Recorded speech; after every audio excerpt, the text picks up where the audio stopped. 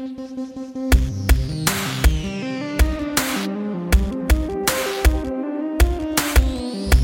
is the 911 Calls podcast with the operator and his trusty junior assistant, Mr. Luna.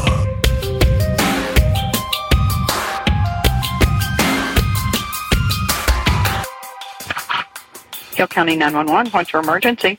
I just killed my children. Excuse me? I just killed my children. Where are you?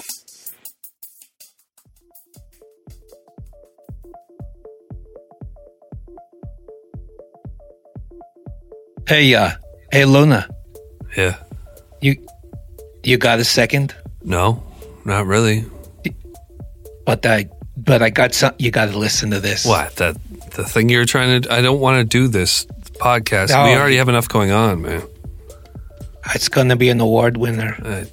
What? I'm gonna hit play. On what? You're. I don't have time for You this. got it. It's the new 911 phone calls podcast. Oh, my God. You ready? No. We're doing this. Oh, okay. Here we go. I'm hitting play.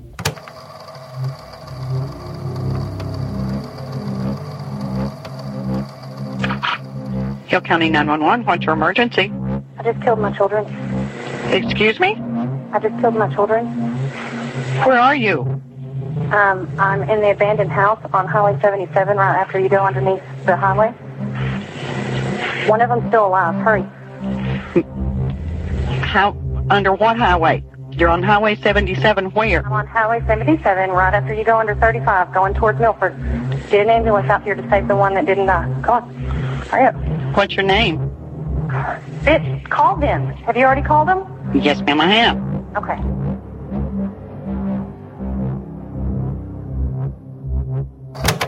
All right.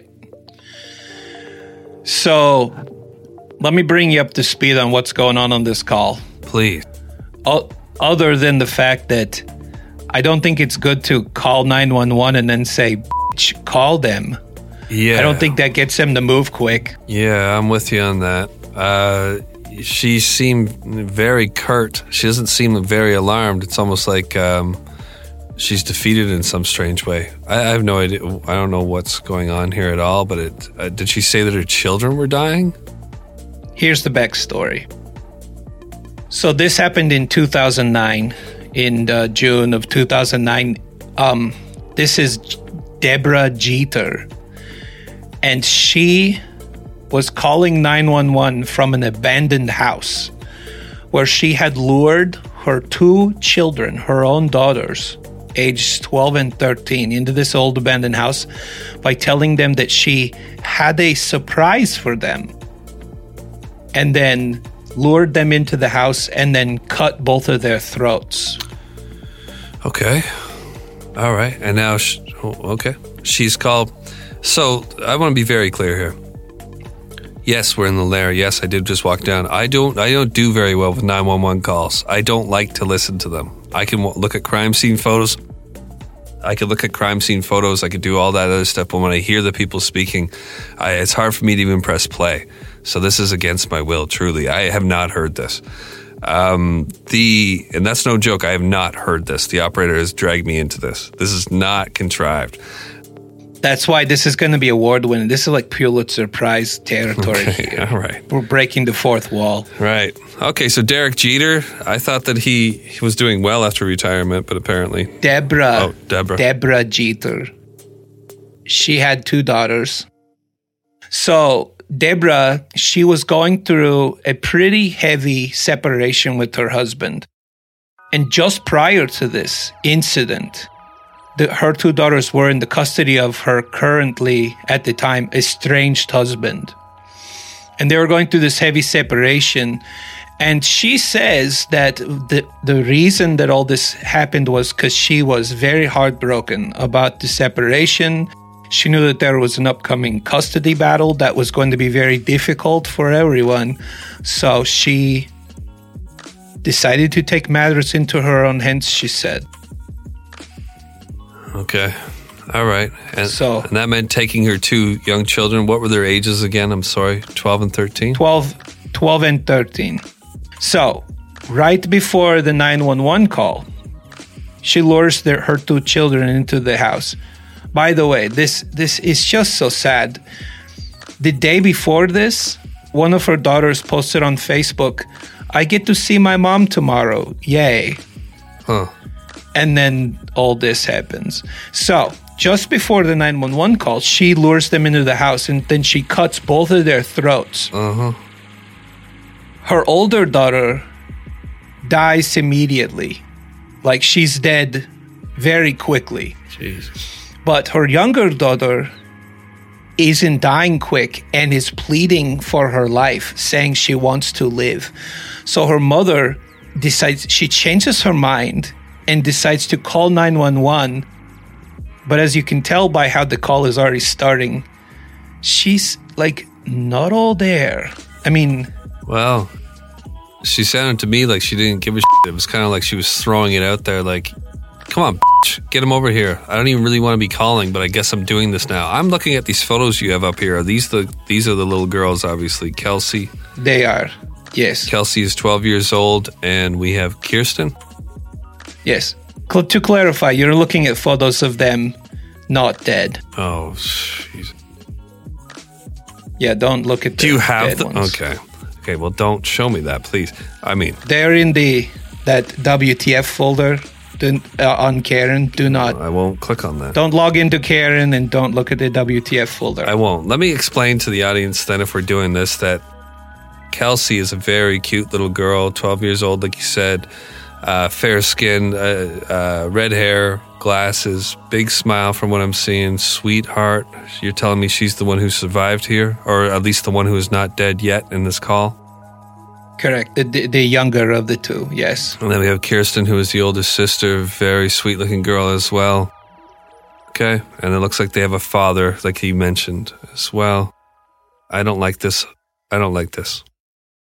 You ready for me to push play again? Yep. All right. Here we go. I need your name. I don't want to say your name.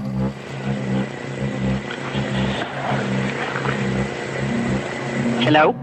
Hello? Are you still there? Yes, I'm still here.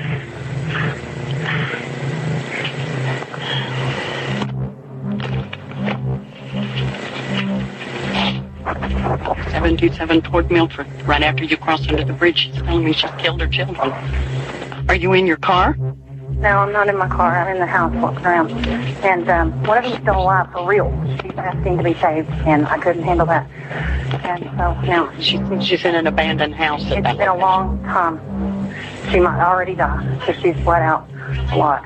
And All right. So, couple observations here. Okay. Like, if I've got it, I'm trying really hard here to try to peg down the mindset of this mother. So, Luna, let me ask you, under which conditions do you suddenly stop talking about your children as like humans and start calling them the one and the other one? Okay. And that one's dead, but the other one. I mean, what? I can't quite put myself into that mode. Well, either can I. I mean, I can when it doesn't come to my own children. I can't even think of a real example about the way she's speaking right here, but I can tell you what I think that she's feeling. She was committed. She clearly, I don't know why she was doing this. Obviously, we're not there. She is very matter of fact about this. What's bothering me right now is that she's let this happen for a while. She's saying she's almost bled out. You better hurry. She was pleading for her life so much that I just couldn't end up doing it. So obviously the older one, she was able to kill right away by cutting her throat, right? With a knife is what's happening here. And Yes. and then her youngest, she cut her throat and she's bleeding out, but she's still speaking to her, and she was able to convince her to let her live, get her help. And the mom had some humanity left. And it's almost like she's like, I guess I guess I got to do that. I mean, I've done enough. Maybe killing one of her daughters has brought her to a point. It's amazing to me how matter of fact she is. Now that she has killed the one. If you ever seen a dead body op, and I know you have, you imagine looking at your child's dead body, and then your other one is suffering, and this is the tone she's taking on the line, like she's just barely having enough humanity to call. I guess, bitch. Go ahead, bitch. Get them here to me, bitch. Shut up. Just get them out here. You're lucky. She's lucky I'm even calling. This is terrible. Okay, so I'll give you a little insight into what she says. What Deborah said. So I'll fast forward. She was obviously caught, right? I mean, they showed up. She didn't run or nothing. She was there. So after her trial, she actually talked to her husband again, Lee Jeter. And he said that Deborah told him that the reason she attacked Kirsten and her younger sister, Kelsey, was because she was heartbroken over the couple's separation and the subsequent custody fight. She figured, she said, if she felt that way, that we must all feel that way, and she wanted to take away all of our pain. Okay, so here, that's what she said. So far, though, is it checking the boxes? Because she wanted to take away their pain, right? Eileen Wuornos comes to mind. She was legit crazy, and she was committed to what she believed. You know, we know other people who, when they are that mentally ill, they are committed to the cause. And they will preach about it. But nothing she's saying, like the way she's acting and everything, does not tell me she's looking to free her children from pain. No. I would have finished the job if I think someone in that situation that was mentally ill like that, if she was really looking to relieve their pain, she would have not wanted to see her daughter suffer. She would have done everything she could to stop that pain. Yes. Well, this is a very selfish act, obviously, and her talking about taking away her daughter's pain or because of the situation is all bull. This is about inflicting pain, obviously, and with the information you just gave me, she's trying to inflict pain on her now estranged partner by killing their children, which is clearly what's going on here. But at some point in this mental break that she's had, her humanity, to a very small degree that we're hearing right here on this call, has been restored through her daughter begging for her life after she slit her throat. Good for her, I guess, for barely finding herself. Honestly, I think that. Okay, I've got a theory on why she did this, but I'll explain it after we listen to a little bit more of this call. Okay. But I will go as far as to say that I'm not quite sure I would say humanity kicked in here. I would say that there is some primitive mother wiring that kicked in where I think she's actually reluctant. At this point, I think she's reluctant to allow her daughter to live, but I think she's lost all control. This is off the rails. Well, yes. Well, when she calls her bitch, it's almost what she's saying through that aggression. You're lucky I'm even calling. Yes. And you, even my daughter on the phone, you're lucky I'm even doing this. And I think that she's almost regretting as the call goes on. And yes. She's not saying this, but she's like, do you want me to hang the phone up and finish her off? Yes.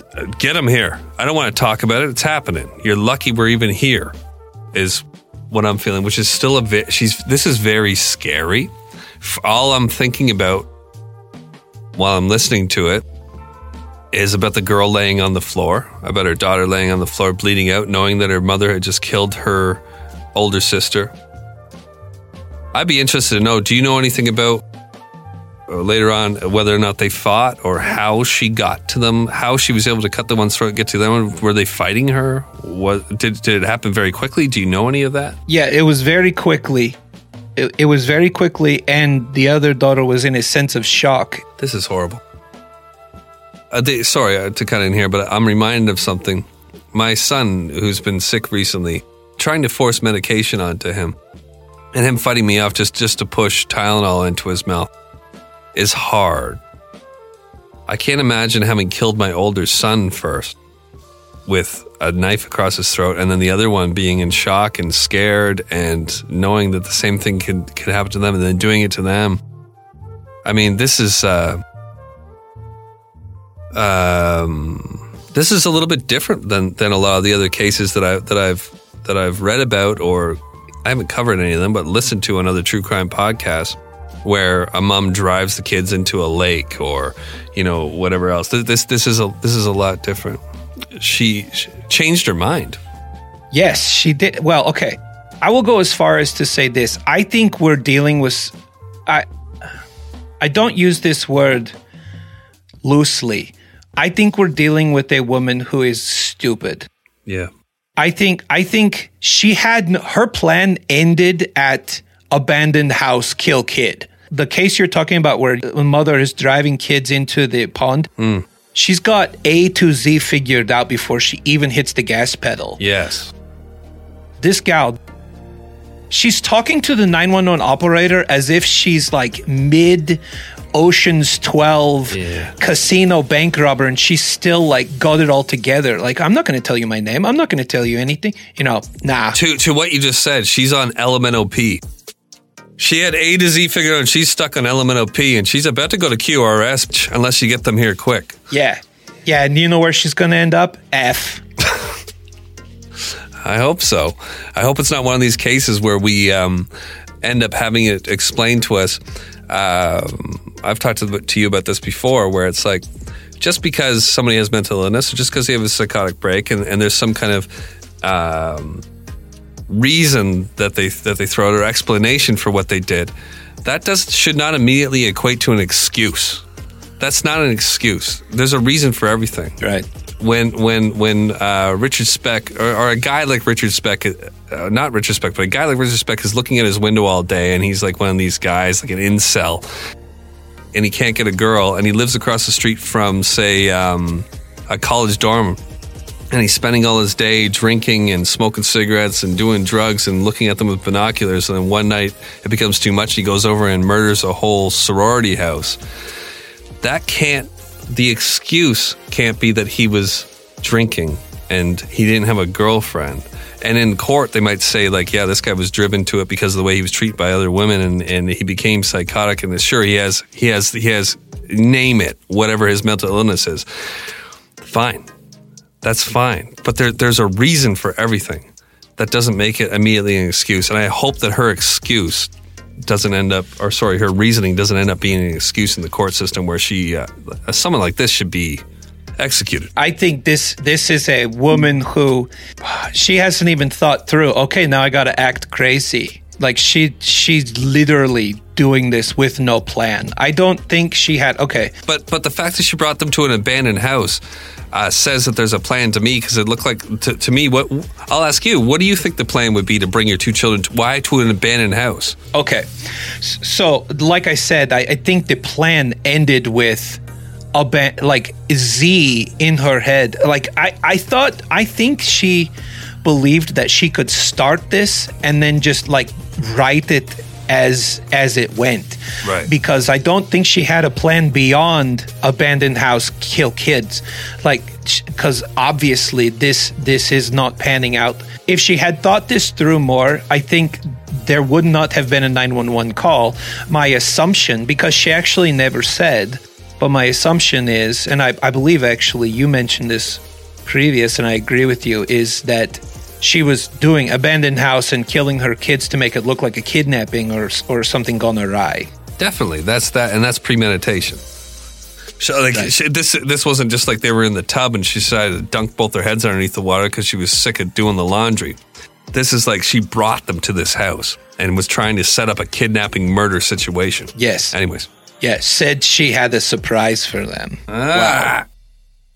All right, you ready for me to hit play? Yeah. All right. Right after a quick commercial break. We got to pay the bills. Do you feel alone in the world right now? Well, maybe it's something you did. If you're like me, you pretend like you're rich and find yourself saying things like, "Oh my gosh, Jerica, you look amazing in silicone suede jumpers." No, it's my treat, I insist. Or you catch yourself constantly exclaiming, "The next round is on me," every time you're at the root beer bar. But operator, you might be saying, you can't be rich. You do podcasts. To which I would say, yes, that is correct. And yes, maybe I have an unhealthy obsession with using my credit cards to try and buy the affection of those around me. Well, I'm here to tell you no more.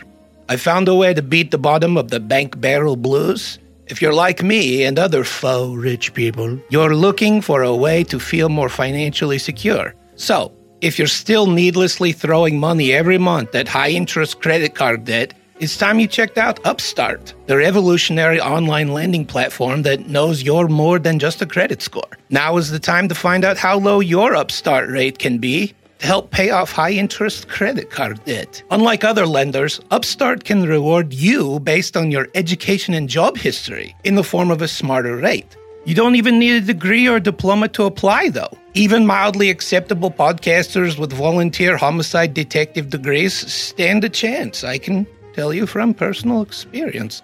Upstart lets you skip going to the bank because it's completely online. They offer loans from $1,000 to $50,000 so you can consolidate your debt into one easy fixed-rate payment. The best part? If the loan is approved and accepted, most people get their funds the very next day. So, rid yourself of those payments you're making on that regrettable silicone and rhinestone debt skin suit you put on without thinking, and take control of your root beer tab at the local addiction depot. See why Upstart has a 4.9 out of 5 rating on Trustpilot, and hurry to upstart.com/crime machine. Remember that show? To find out how low your Upstart rate can be. Checking your rate only takes a few minutes. That's upstart.com/crime machine. Your loan amount will be determined based on your credit, income, and certain other information provided in your loan application. Not all applications will qualify for the full amount. Hugs. All right, here we go.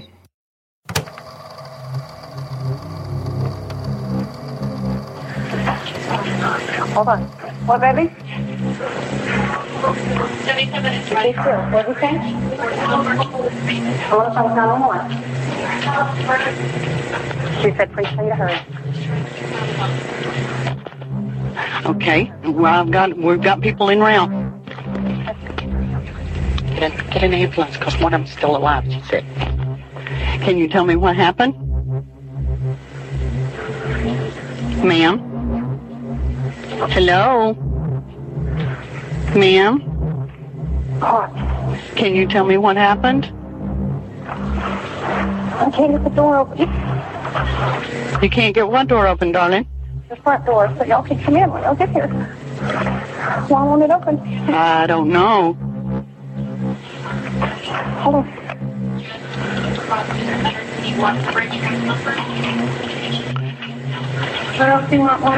Are you on the right-hand side of the road or the left-hand side of the road, sweetie? Father, Strickland's house. It's going to be in school. They know where it's at. Okay, they're coming. They're coming. I would just want to try to clarify exactly where they are. Can you tell me what happened? I don't want to say. I don't see any lights. They're not coming. Well, they're on their way. My partner's getting them to you just as quickly as she can. How many?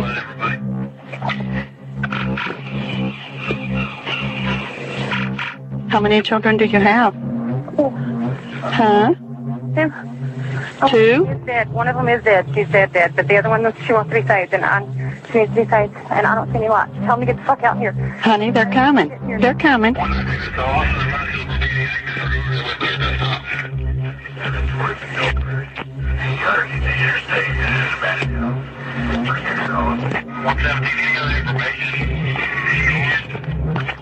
Do you have any weapons? I do. I have a knife. She has a knife. Should I throw it away? No, ma'am. Just put it in. She's got a knife. Just hurry. Okay. Tell her we're on our way. She won't give me. Can you not tell me what your name is? What? Huh? Hold on. What's your name, darling? I'm not telling you my name. I'm trying to lock the door. How old are your children? Hold on. You see that? But Janet, hurry up. Honey, they are coming. They're on their way. You should be hearing lights and sirens. Seeing lights and hearing sirens. Are you there? Yes, Are you still with me? still with you. Hello? I'm here. They're not here. They're on their way, sweetheart. They had to come from different parts of the county. Hold on, kid. They're coming. Tell them not to shoot me. I don't have a gun. Okay. She doesn't want to get shot because she doesn't have a gun. So a couple things. I think the presumption that we have is starting to play out. I don't think that there is a space between being a mother and being crazy where you are talking as coherent as she is talking and you tell the operator, hold on, what, baby? While you're talking to your daughter that you just tried to kill on the floor and you're like, what was that? What was that, darling? Right. Can I? Yes, I hear you. Can I say something about the 911 operator's performance here? And if we're going to continue doing this podcast, I'd like to talk a lot about the performance of the 911 operator themselves a little bit too. Yes. I think she's doing a poor job, but she's trying. In that piece, she was trying to get her wits about her, but she was being kind of combative with her because of the attitude coming towards her from Jeter, and you can't do that.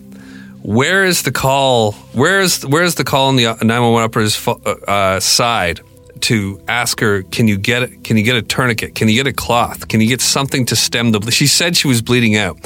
Why is she putting her into a medical mode? Why is she supporting her as a mother rather than treating her like the perpetrator that she clearly is? Because that's what she's doing. She's almost provoking her. There's almost an argument going on between these two ladies, like a disrespect feeling on the operator's side. Like, ma'am, we're doing the best we can. Ma'am, can you calm down? Like, don't do that. You need to focus on the kid, and you need to. And she starts calling her darling and stuff, but that feels almost like patronizing her. And that's not good in this situation where the mom was trying to kill this kid, and maybe you're going to provoke her to finish her and run out the door. So that's bothering me that she has not yet told her to given her any advice. Hey, ma'am, I understand that what's happened here. It's a mistake that you made. Now we need to focus on your child. Now we need to help your child. Why isn't the focus on helping this child? The focus is more on just like this conversation, trying to get her name and trying to figure out why this. Come on, the kid's bleeding out on the floor. Let's give her some medical attention if we truly want to help her out here. That's a good point. Let me ask you this. I'll ask Karen if you don't know the answer to this. But do you know like, she's on call. She's like Siri. Do you know, like, when did 911 come into effect? Like, when was that something that started? Well, I've been wrong about this before. I think it was in the late 80s, but I remember being driven through my childhood home downtown and seeing a big banner saying, "You have an emergency? Call 911." And this was probably in like 1988 or something like that. So I don't know. Okay. We can ask Karen. I'll take a guess. I think that 911 probably came in around 1984, I would guess. You want to ask Karen? Yeah, you say 84. I'll say 82. Karen, when did 911 start? In 1968, AT&T announced that it would establish the digits 911 as the emergency code throughout the United States. By 1979, approximately 26% of the population of the United States had 911 service. By 1987, 50% of the US population had access, and it wasn't until nearly the year 2000 that roughly 93% of the US had some form of the 911 service. Oh, okay. All right. So I guess we could say that by 1987, it was starting to have a good foothold in the U.S., but it wasn't, until like almost the year 2000 before, like, you could confidently say that pretty much everyone in the U.S. had some kind of 911 access. That's crazy. So I was born in 1980, and there were times around like 1984, 85, where I had to call 911, well, the police, to get help or whatever. And I remember it being like a number that was on like a board, or whoever I was asking to call had to look the number up. It wasn't just as simple as calling 911. And when I told that story before, I had people come back to me like, no, it was happening before them, but no, it wasn't prevalent. Because for me, driving through town in the vehicle I was in and seeing you can call 911, my small mind, when I was a kid, I would have been around 7 years old at that point, was thinking, I remember clearly thinking, that would have been nice. Yeah. You know, like that's better. I'm glad they're doing that. I remember having that thought to myself. So yeah, man. Anyways, what was the point? What was the point about asking? Well, so what I was going to say is I agree. Okay, so here's the interesting thing. You and I and everyone just we take for granted the fact that this is an evolving service. You know, we figure 911, it's like, call 911, emergency, somebody says beep, boop, cops come, everyone's okay. So interesting here. So earlier on in the UK, actually not too long ago even, the UK has an emergency service as well, but they actually implemented this thing in their calls. The operator was required to say, if you can't say anything, dial 55. And I think there were other iterations of it. But here's what's interesting is that there were crimes that happened where they found that was not effective because even that was not working. You know, so the silent caller was forwarded to another operator where they would listen for a little while and then either make the judgment call to stay on and try to locate or hang up. So I guess what I'm getting at here is in 2009, this was still something that was evolving as far as operators and what they are required to do, that we were in currently, especially in this case, we were in an era where it was not part and parcel to an operator's wheelhouse to they were not trained to offer emergency medical services via the phone. Sure, I'm sure it evolves, and also so does the individual. I mean, here's the overriding thing that's bothering me about this call, and it bothers me a lot about a lot of 911 calls. 111 calls is that you need to remain, if ever, you need to remain objective. It's in these situations. And I'm feeling off of this 911 operator, even though I'm sure she does a good enough job, that she's being subjective in the beginning and actually posed a threat to exasperate this situation by her attitude in the beginning. Like she called her bitch, right? And you could feel her kind of react to that. And it's like, okay, bitch, like you're the one who called me. I'm the one who's going to be able to get you and your daughter help. It's like, no, that's not the attitude. The attitude has to be objective. There's a little girl dying on the floor. One's dead. You're dealing with a murderer right now. And you need to put her you need to give her tasks. You need to make her busy rather than just kind of almost arguing with her through it, man. Like this is like they're walking on a tightrope right here. I would even go as far as to say that just the process of trying to give her tasks to save would be telling as to what her true intentions were. If she said, okay, you need to do this. If she refused to do, okay, there's so much speculation that could be had here, but recall in the call, she's talking and then she's like, why won't the front door open? I don't think she was opening the front door so that people could get there because the operator had just said, can you tell me what happened? I think that at that moment, she's like, I don't have a good idea here. I'm bolting. I think she was trying to get out of the house. Right. I also think she was trying to change the subject and just thinking, maybe the door was fairly easy. She was just she couldn't collect her thoughts to answer. Yes, she couldn't answer the question appropriately. Buying time. Man, I wanted to be a 911 operator. I was about to go through it before with Dark Topic. I feel like I would have been pretty good at it, but man, what pressure. What pressure on these calls, man. I think you have to have ice in your veins and a well that is bottomless as far as empathy, because there's an interesting thing. If you ever watch Mindhunter or read about that or look into those guys that do those, when they say when you interview a killer, you can't use words like, you can't ask questions like when you murdered them, when you killed, you can't be accusatory, and that takes like a whole different set of wiring to stay unobjective. It's interesting. As we listen to this, you'll hear the operator do a couple things that I think was actually good, where she's talking to the girl on the phone. She's talking to Deborah, and she says like, sweetie.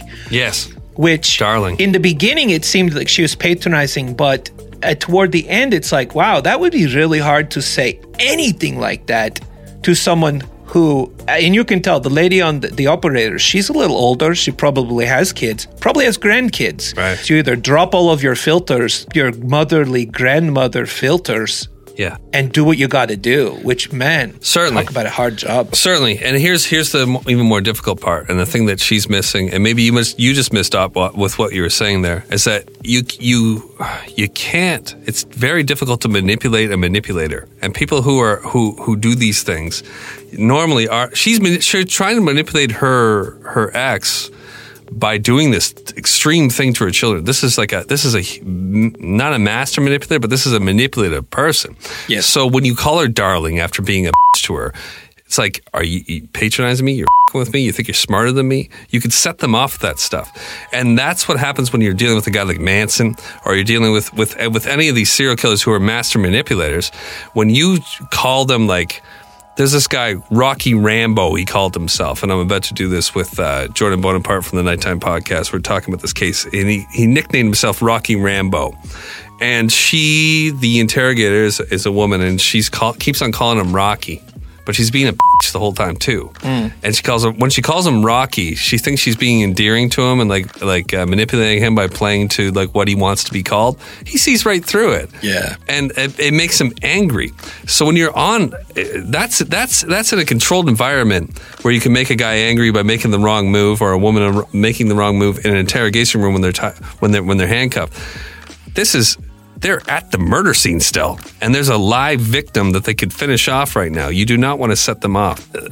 What a dicey situation. Yeah. And every time she called her darling or sweetie right there, I cringed, because I was like, oh, you're going to fucking set this bitch off, man. Yep. Well, okay, so you bring up a good thing, which this will be a common thread as we go through these kind of calls from now on, because this is an award-winning podcast. Which now we're doing this podcast. Yeah, it's locked and loaded, buddy. You hooked me in. Yeah. So anyway, we will find that not only you and I, but that a healthy amount of criticism is applied to the 911 operators on so many of these calls. In some cases, it's totally deserved, and in other cases, it's like, man, you can't win for losing. You can't with the public opinion. It's like being a referee, really, like even worse. But I honestly, I truly feel that this one, if I was going to give her a rating at this point in this call, at a 10, I'd be giving her a 4. Point well taken. Duly noted. Jack hates operator. This one. Well, Mr. Luna. Also here, though,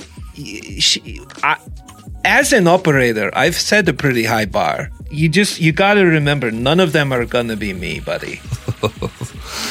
Yeah. None of them. I got issues with all kinds of operators all of a sudden. All right, so we got more of this call? Is there more to this call? Yeah, there's more. Are you ready for me to hit play? I'm ready. All right.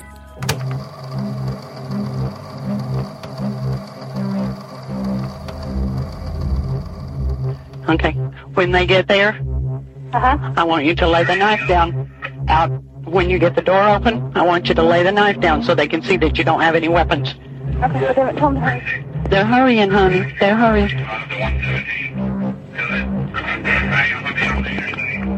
Oh my God, she's dead. Oh my God. All right, really quick. So men and women are not created equal when it comes to being killers. And I mean that respectfully, because statistically, 15% of those who are who are have committed homicide or murder are women. So that leaves a healthy 85% of guys that are men. Right. Okay. Okay, so 85% of guys are men, and 15% of women are ladies. All right. All right? Yeah. Do you know there are basically 7 categories or 7 motives that humans are kind of bucketed in when they commit murder? There are 7 categories. Okay. So you got revenge, jealousy, the thrill of the kill. Passion you're talking about. Well, thrill, like adrenaline, Right. because passion also comes into place because it's actually its own category. Love, like to kill for love, Right. Sorry. or the delusion of love. You know what you believe is love. Right. Sorry. I meant the first 3 points that you put across there almost could fall into the category of passion is all I was trying to say. Oh yeah, okay, I see what you're saying. You're wrong, but yes, Perfect. I just like saying that. Also, to get gain, that is obviously, one category that people kill. Yep. For conviction or hate, is definitely a category that's there. To conceal another crime, that is another reason why people kill. And then each one of those motives has its own defining. They're it gets crazy. We get all scientific because each one of those categories has its own set of defining factors when it comes to the offender and the victim and the offense, the characteristics of each offense. But the rabbit hole gets deep on that. Self-preservation is there throughout on almost all of these, because to kill somebody for any of the reasons you've already given and all the reasons you will give going forward, except for self-defense, well, and that's self-preservation to a T. Right. It's sort of built into the word. Right. Yeah. The fact that you're willing to go out, and if you're doing it for pleasure, if you're killing for pleasure, if you're killing for all the reasons you mentioned, you're a selfish person in the first place, and self-preservation will be locked into all of that. And you got to watch out. When there's self-preservation involved, then you have lies, and you have somebody who's going to tell you what you want to hear or whatever to get out of it. I agree. And yeah, that's kind of the banner over all of murder, is that it's a selfish act. Right. Absolutely. Does this draw back to what we're talking about in this 911 call, though? So it does. Okay, go ahead. I can take it, or you can take it, because I think I see where it goes. Well, go right ahead. Well, with the mother, so her intent in the beginning was to kill both of her children so that she can get back at her husband or whoever he was. I don't even know if they were married. Yeah, they were married. Option A, kill the kids to get back at her husband. Option B, which I'm actually leaning more toward, is kill the kids, make it look like it was a kidnapping to get back with her husband. Right. Yes. Clear the noise. Because that, to me, it's like if you're hoping to kill your kids in an abandoned house and that's it, and then all you have to do is play dumb, that's exactly. That plan, A to Z. That's your plan. You have nothing else to do. Yeah. I think you're right. I think you're entirely. Go ahead. But if you're getting back at your husband, you're going to kill your kids, and then you're in the house. Yes, yeah. You're not going to do it in an abandoned. You're going to do it because I think this dude, this chick, she had a what's that guy who killed his wife and child and stuffed him in a tank? Watts. Christopher Watts? Peter Watts. You're Peter, way off. pumpkin. Yeah, Chris and Peter are Kevin Bacon? Yeah, no. Christopher Watts. Christopher. So this gal reminds me of a Christopher Watts, where she is so driven by her desire that she's going to do whatever she can to make her desires come true. Sure. I think she's discarded her kids. I think she discarded her kids a long time ago. Actually, there are articles that say that the neighbor was often calling the police on that family because the household was very noisy. There was a lot of arguing.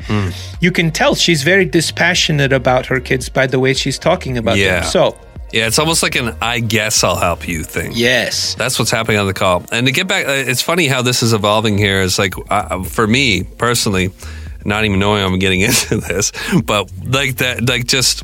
You didn't even know you were going to be part of an award-winning podcast today. I had no idea. I just came down here to take a leak and grab some coffee. I was going back upstairs to write about Charles Manson's childhood. Sorry, not sorry. Yeah, no. Breaking down the 911 operator continues on what we just heard to not direct her to give any medical attention to the child.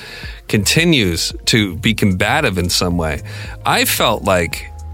With that, especially with that last part that we listened to, that the mother was doing a better job than the 911 operator was at controlling the situation. I felt that she was behaving in a way that was more conducive to what's best for the child than the operator herself was. I continue to feel like she was kind of. Here's the thing. You mentioned that she sounds like she's older, this 911 operator. She does to me now too. And there are certain occupations where you need to get out. You can only be in for so long before you become dispassionate or desensitized, jaded, sure, desensitized to the situation. She seems like she's older. She's pretty far away from her training. And she is taking this a little bit personally, and she has completely thrown the book out the window. Anybody could do a better job. Anybody could do just as good of a job as her. The bitchiest person I know in my life, I could picture the worst person you know could do just as good of a job as what's going on right here at this point in the call. But the best operator, and I'm hoping we're going to get some better operators going down the line, will be constantly talking to her, constantly empathizing with her, constantly putting her focus on what's important here. The reason you called, you want to save your child, okay? Whatever you did, I already said this. We need to focus on the child. Get something on her neck. You cut her throat. She's bleeding out. What are we doing about that? No, I think you're onto something. And I think the reality of this is trying to remove the emotion from this, what we're going to be dealing with, which are 911 calls. I think 911 services had to start becoming pragmatic, saying, okay, what are the jobs of the 911 call? Is it just to dispatch police, or there almost has to be, the training has gotten to the point where these people have a muscle memory. Like, yes. They say, I shot so-and-so. Is he dead? Is he breathing? They're now asking these questions that are aiding the emergency medical services as much as the law enforcement services nowadays. Right. In 2009, I mean, it's weird to say, but the year 2000, 93% of America had access to 911. This is 9 years later. So this is, I have to believe that there's still this evolution. So this happened 11 years ago. So a lot has maybe progressed. And I think we will find that with the calls that we're on as we move forward. I hope so. But I also think that there probably would have been a much better operator available. What I would like to see on calls like this when it's extreme, because most of the calls that they get are like, probably pretty mundane for the most part, I would assume. When there's one that's like a high end, like the biggest call of the entire call service that this person is called into's existence, like it's a huge one that's going to be talked about. You have the best person available come onto the line. Just like I used to do sales, and if I had like a big fish, and my manager could tell that I had them almost there, but I wasn't able to quite close, he would hop onto the line and close it, make sure it got closed. They need to have closers. I think that is a move. Although, of course, sorry, but of course, they don't do that because they think that they've built up some rapport. Rapport, thank you. They built that rapport, so they don't want to disconnect that. But in this situation, the rapport was never there. So let's build new rapport with somebody else. Exactly. So I can tell you what happens in a lot of situations today is the moment they get a big fish on a 911 call, the call becomes a tandem operation. There is one person that stays on the call to maintain rapport, but there are additional voices in that operator's ear now to give direction and guidance, because leaving it to one person is just, we are all just beautiful snowflakes when it comes to being 911 operators. Some are good, some aren't. So now they're like, okay, we need to have a support system behind them in real time. That's good. Yeah. All right, so here's a quick question for you. Your options, this is a quiz. Your options for this next question are option one, option two, or neither of those. So, women predominantly kill their young children for one of two reasons. They believe that death is in the best interest of the child, and that's typically due to some delusion stemming from like a mental illness or a genuine fear for the child's welfare. They would rather control that situation than have someone else do it. Okay. You know, so most of the time that's based on a delusion, though, of course. The second one, so that's option one. Option two is the second, is when the mother is intending to take her own life and couldn't bear the thought of leaving the children behind, believing they could not survive without her. Okay, so your options are option one, option two, or neither. In this case, do you think she was under a delusion that the child's best interest is their death, or that she was intending to take her own life, or neither one of those? Neither one of those. Yeah, right? None of this is playing out like she was going to take her own life. And she says, I felt like we were all in pain. And so if we were all in pain, that I could do something about that to alleviate that pain. Yeah, that's just trying to make herself sound better. And that's what often happens after a murder. After a murder, I mean, people will say these things that they know will make sense. The reality is that a lot of times when somebody makes like a rash decision, and the rashest decision you can make is to murder somebody, is that they're not thinking at all. Or they are. They are. Sorry, I'll correct myself on that. They are reacting to a revenge. Maybe in this case, I believe it's a revenge is the motivating factor, and went too far, and then pulled back once she saw her child and came to her senses, begging for her life. Still, I think it's a very simple thing that became completely convoluted or extreme based on the action they took to remedy to make themselves feel better about whatever they felt had been done to them. So a sort of revenge thing. Went too far. Pulled back. I could see that. So I'll go as far as to say this. Because I think she's a liar anyway. Yeah. I think she's a liar. One of two options, I think, is probably the reality. Remember, they were going through a separation and she was, quote unquote, heartbroken about it, which makes you think she didn't instigate the separation. So let's go with your revenge. Your revenge idea for a second. If she was an extremely abusive woman, if she was abusive to her children and maybe even to her husband, and we know that the household was a very loud, often the cops were called. Maybe she was the one that was the abuser. If she's the abuser, then your theory that this was a revenge, she's such a vicious person that she's like, okay, yeah, I'll really get you. I'll really make you hurt. Right. All right. Remember Kelsey said that she wrote down somewhere or on her Facebook or something like that she was looking forward to seeing her mom that day. Her mom, right. So that almost alludes to the fact that they have a pretty good relationship. But at the same time, you can't trust that. What I just said, it might not be entirely true. There are people who are in abusive relationships who are being abused by people who still love them very much because they're their mother or their father or their significant other. They can't, it hasn't overrode that point. They haven't completely given up on them or they don't hate them for whatever reason. Consider also, just as an added element there, if she's a manipulator, these are 12 and 13-year-old girls. So she could be very much vilifying as a manipulation tactic, vilifying their father. Right. And right. they believe her. They bought into it because they're too young to know any different. Absolutely. And it's tough to say, but yeah, wow. Well, men do it too. Men turn their children against it happens probably equally both ways. The very worst situation would be that they're both doing it to each other. Ideally, and this is like an not the most ideal situation, you would have one who's like, well, your mom's not the worst person, and the mom's saying the dad's the worst person, and you at least have one good role model, but when you have two of them doing it, it becomes a horrible world for that child. And obviously these kids are too young. They weren't even given the chance to figure out how they're going to go their own way and how they're going to untie those ropes that their parents are wrapping around them at this point. This is, do we have more of this call? Can we wrap it? Yeah, there's a little bit more. We'll just play this one out.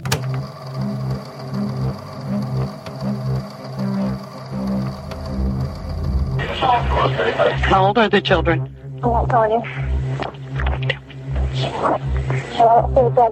She wants you to hurry. Honey, they are coming. They're coming as fast as they can. They're trying to be sure. Do you see them? She says they're at. I hear sirens. I hear them. Okay. But I hear them. Okay. You need to. People coming up the driveway. I know. I understand that. I want. Driveway with my hands up. She stayed. By the house, both hands up except for one because I'm on the phone. They're coming. She's got her hands up except for the fact that the one that she's on the phone with. So she's out in the yard. She said she's out in the yard beside the house. Okay, goodbye. I see them. They're right here. Goodbye. All right, bye. All right, so after all of this, she was arrested and she was tried. She pled guilty and received a plea deal for life without the possibility of parole. How do you think you get a plea deal in this case? I mean, most of the time, don't you get plea deals because, like, you know something about somebody else and... Yeah. Like, I don't see where she's got a lot of negotiating opportunity or leverage here. Me neither. Neither do I. Neither do I. You know what could come into play if you have the right judge is that she still has a surviving child. And from what I'm reading here that you have is that the she was still in contact with them after this happened and apologized to them, apologized to the father, and apologized to Kelsey, who was her surviving child. Maybe as a mother that comes into play. Maybe it would be a little bit different if they had both died. I don't know. I think you're right. Maybe I think in this case, the judge would be thinking, hey, let's not put the surviving daughter through the horror of a trial because she's witness number one, you know? So yes, you're right. So she did. She pled guilty. She got life in prison without the possibility of parole. After the sentencing, Lee Jeter said that he talked to his wife and he said that she told him that she still hated him, but that she was sorry for everything that had happened. Yeah, cool. Wow. Hey, it happens. Yeah. I still hate you, buddy. Oh, boy, I hate you, but sorry for killing our kid. Yeah, apologies. Jeez. Apologize about that. He also said that his daughter shared a few lighthearted moments with her mom during which they talked and laughed, but he said that will never happen again outside of the prison walls. I hope they never visit her again, man. You know, that's just... I hear you. I've been softening my heart to things like this. It's easy to look at it from the outside and just see the bare facts and be like, that shit. Screw the mom. Let her rot. The daughter should completely, disassociate herself from her and all that. But you got to think about the daughter too. And there's a lot to be said about forgiveness and about evolving. God, it's a dirty situation. But you do, in the end, you need to take whatever good you can out of anything. And if it's up to the daughter, if she wants that, that's great. What I hate to think is that she's still under some kind of spell by her mother. She still needs to be in contact with her, seeing her as a mom and not as the murderer of her sister and her attempted murderer herself, and can't see clearly all the reasons why she might have done this, and is still in conversation with her where she is being manipulated by her in some way. Can you imagine her and her mom 20 years from now on the phone, or even 10 years from now on the phone, having an argument about something? Well, you bring up a good point. We've talked about human nature and that we as humans have failures and flaws. And I guess in this case, maybe the jury's out on, as children, we seem to love our parents way beyond where it's realistic. Yeah, they're gods. But is that a human? Yeah, is that a strength of the human spirit, or is it a flaw? I guess, Yeah. remains to be seen. It's up to us each individually how we handle that. Far too often we continue to be manipulated by them, regardless of all the horrible things they've done, because we're a better person and we let them get away with certain things, and we end up tied up with them for our whole lives. And when they finally pass away or they finally step over that line, we're like, man, I just wasted 10 years, where if I had cut it off earlier, they would have evolved more. They wouldn't have been able to be enabled to continue to do their manipulative shit. So it's up to them. All the best. All the best. Do you have something to palate cleanse this? Can we do one more? Or this went on for a while. Can you play me one quick call that's maybe like a palate cleanser? Yes. You play some fun ones sometimes, some ones that tear me up a little bit. Well, on this award-winning podcast, what you'll be getting is you'll get some sweet and sour. So we'll hit you with the sour, and then we're gonna try to always end things on a happier note. Oh, so it's almost like I knew it was coming. Like I'm almost involved in the podcast. This is really evolving naturally. Super weird. It's uncanny, actually. Now that you think about it. Let me set this one up just for a second. I'll set up what you're about to hear. So there's a 5-year-old girl. Are you scared yet? I'm just trying to pour a drink here. All right. Well, there's a 5-year-old girl. Now I'm used to it. Yeah, gosh, you should not be. 5-year-old girl in this case, she actually saves her father's life. And she talked to the 911 dispatcher when she thought her father was having a heart attack. All right, let it rip. So we got a kid on a 911 call? Yes. Sounds terrible, but okay, let's do it. You ready for me to hit play? I'm ready. Here we go. 911. One. Hello? 911. Hold on. Excuse me? One. Are you there? One. One. Three. 4. 4. What's wrong? What's wrong? My dad can't hardly breathe. Okay, hold on a second, okay? Okay. How old are you? I'm 5 years old. Okay, what's your name? Savannah. Okay, Savannah, hold on. I'm getting them dispatched, okay? Okay. You need to come real fast. Okay, Savannah, I have them on the way. Is your daddy still awake? Yeah. Okay. Is your front door unlocked, Savannah? Is the front door unlocked? No. Okay, Savannah, can you go unlock that front door for me? Sure. Okay. Okay, we need to... Don't worry, Dad. I got stuff. Okay. Okay, Savannah, is the door unlocked? Jesus. All right. So this one, I'm just going to make a couple comments here really quick, and then I think we just let this little girl be the hero and walk us out on this episode. But let me ask you here. Do you think you've raised your kids right now? Like, have you raised your kids to know what to do in emergency? So, like, let's say you just keeled over in the house. Do your kids know what to do? The absolutely honest answer is no. And the thing is that I've made them feel like, I got it. I got it. And what this little girl has done so far, it's obvious that she's had to take control in other situations, possibly. Sometimes there's a lot of bad parents out there that'll act like really proud about how independent they've made their children. And the independence that they bestowed upon them is not intentional.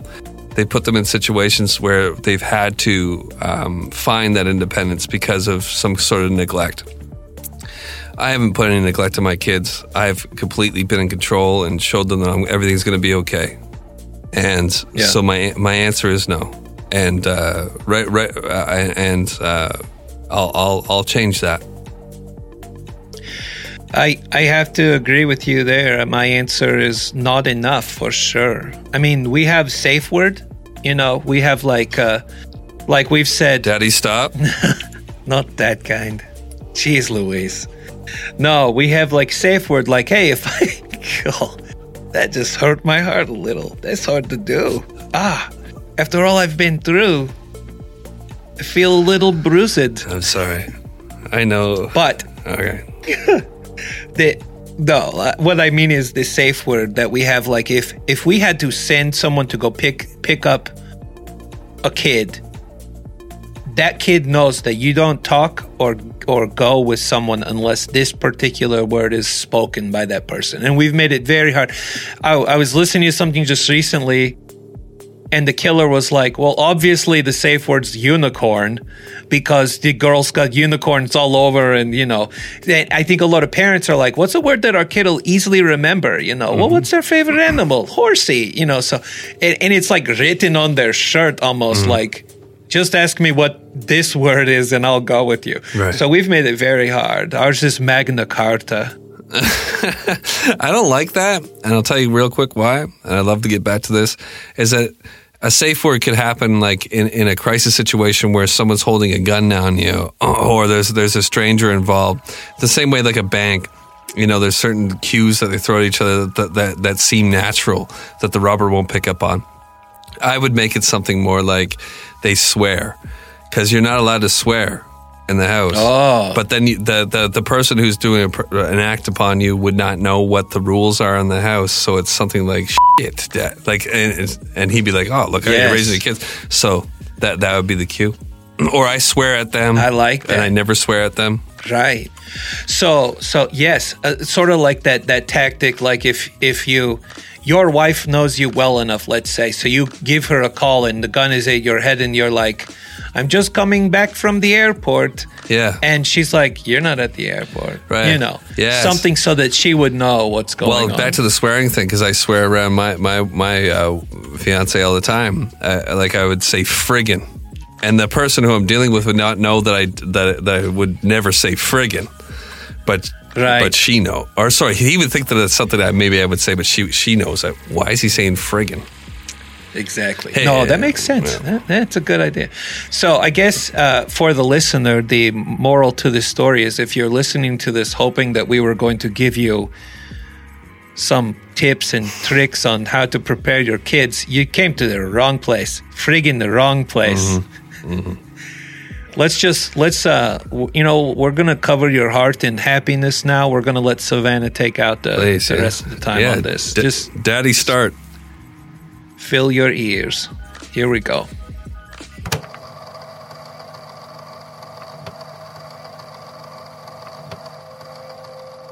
Okay. Okay, Savannah, is the door unlocked? Yes. Okay, has your daddy ever had problems like this before?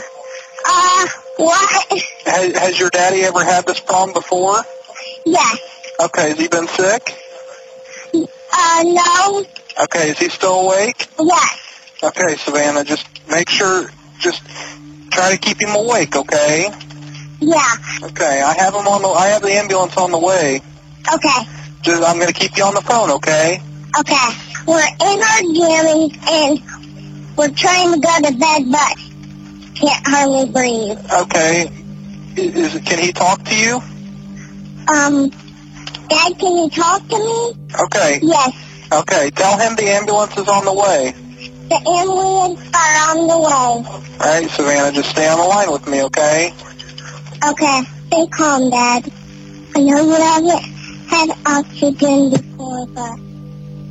Are you there, Savannah? Yeah, I'm still on the phone. Okay. Just let me know if keep him awake, okay? Okay. You have to stay awake. But just tell him the ambulance is on the way, so they'll be there here in a minute. Okay. They'll be here in just a minute. The ambulance are on the way. Okay? Just let me know. He really needs oxygen. He really needs oxygen? Yeah. Real bad. Real bad? Yeah. Okay, well, they're on the way with it, so they'll be there here in a minute. I'm just going to keep you on the line. Okay. Tell me if he falls asleep or anything, all right? Okay. Is he still awake? Yeah. Okay. And did you say he's been sick or anything? Have you been sick? No. Can you ask him if this has ever happened before? Has this ever happened? No. So far, so good. He's still awake. Hey, ask him if he has any kind of chest pain. Do you have any chest pain? Yes. Okay. This is his first time. Okay.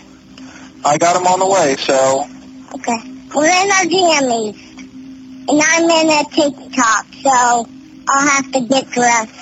Okay. I know what I'm going to wear, but he really needs oxygen real fast. Yes, the door's unlocked. Okay. You tell me when you can hear the ambulance, all right? Okay. I'm sorry, Dad. You're doing a good job, Savannah. Okay, his name is Frank. His name is Frank? Oh, you're doing a good job, all right, Savannah? Just stay on the phone. Okay. They should be getting there any minute. Okay. Like how many minutes? Probably only a couple. They're on the way. Just make sure your daddy's Probably, okay. You have to stay awake. They'll be in a couple minutes. I can hear them. You can hear them? Yeah. Okay, I'm going to keep you on the line until they get in the house, all right? Okay. It's okay, Dad. It's okay. So you still doing okay, Savannah? Yeah, he's okay. Okay. I'll be in my room and I'll be putting on, Say, Savannah, I want you to stay there with your daddy, okay? Okay. I need you to make sure that he stays awake, so... Oh, okay. I got that. And we have a dog that's really, small. So he's friendly? He's friendly. Okay. He kind of barks. He kind of barks? That's all right, though. No, come on. Damn, we have to on the way. Come on, Lulu. Come here. Hi. Come here. Is your dad okay still? Yeah. Okay. So far, so good. Okay, Lulu. It's gonna be all right. Is he still awake, Savannah? Yeah, he's still awake. Okay. The ambulance should be getting there any time. Okay. And he looks like he's real shaky. Hold on, Savannah, okay? Okay. Is the fireman there, Savannah? I don't know. Yeah, they're here. All right, so they're in the house now? No. Okay. I see the red light. All right, Savannah, just tell me when they get in the house, okay, and I'll disconnect with you. Okay. I am real shaky, too, so... You're real shaky, too? Yeah, well, they're because... there to help your daddy, so don't be scared, okay? Okay. Are they there? Hey, Savannah, you did a good job, okay? The room. All right, Savannah, you did a good job. It's okay, Daddy.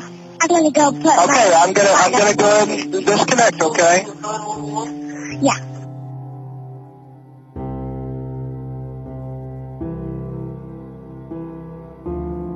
The 911 Calls podcast is an 1159 media production, hosted by the operator and his junior assistant to the operator, Mr. Luna. Produced by the operator and supported by friends like you. Help us keep the lights on by supporting us on Patreon, gossiping about the show, and throwing us a rating or review wherever you listen to podcasts. Until the next call, hugs.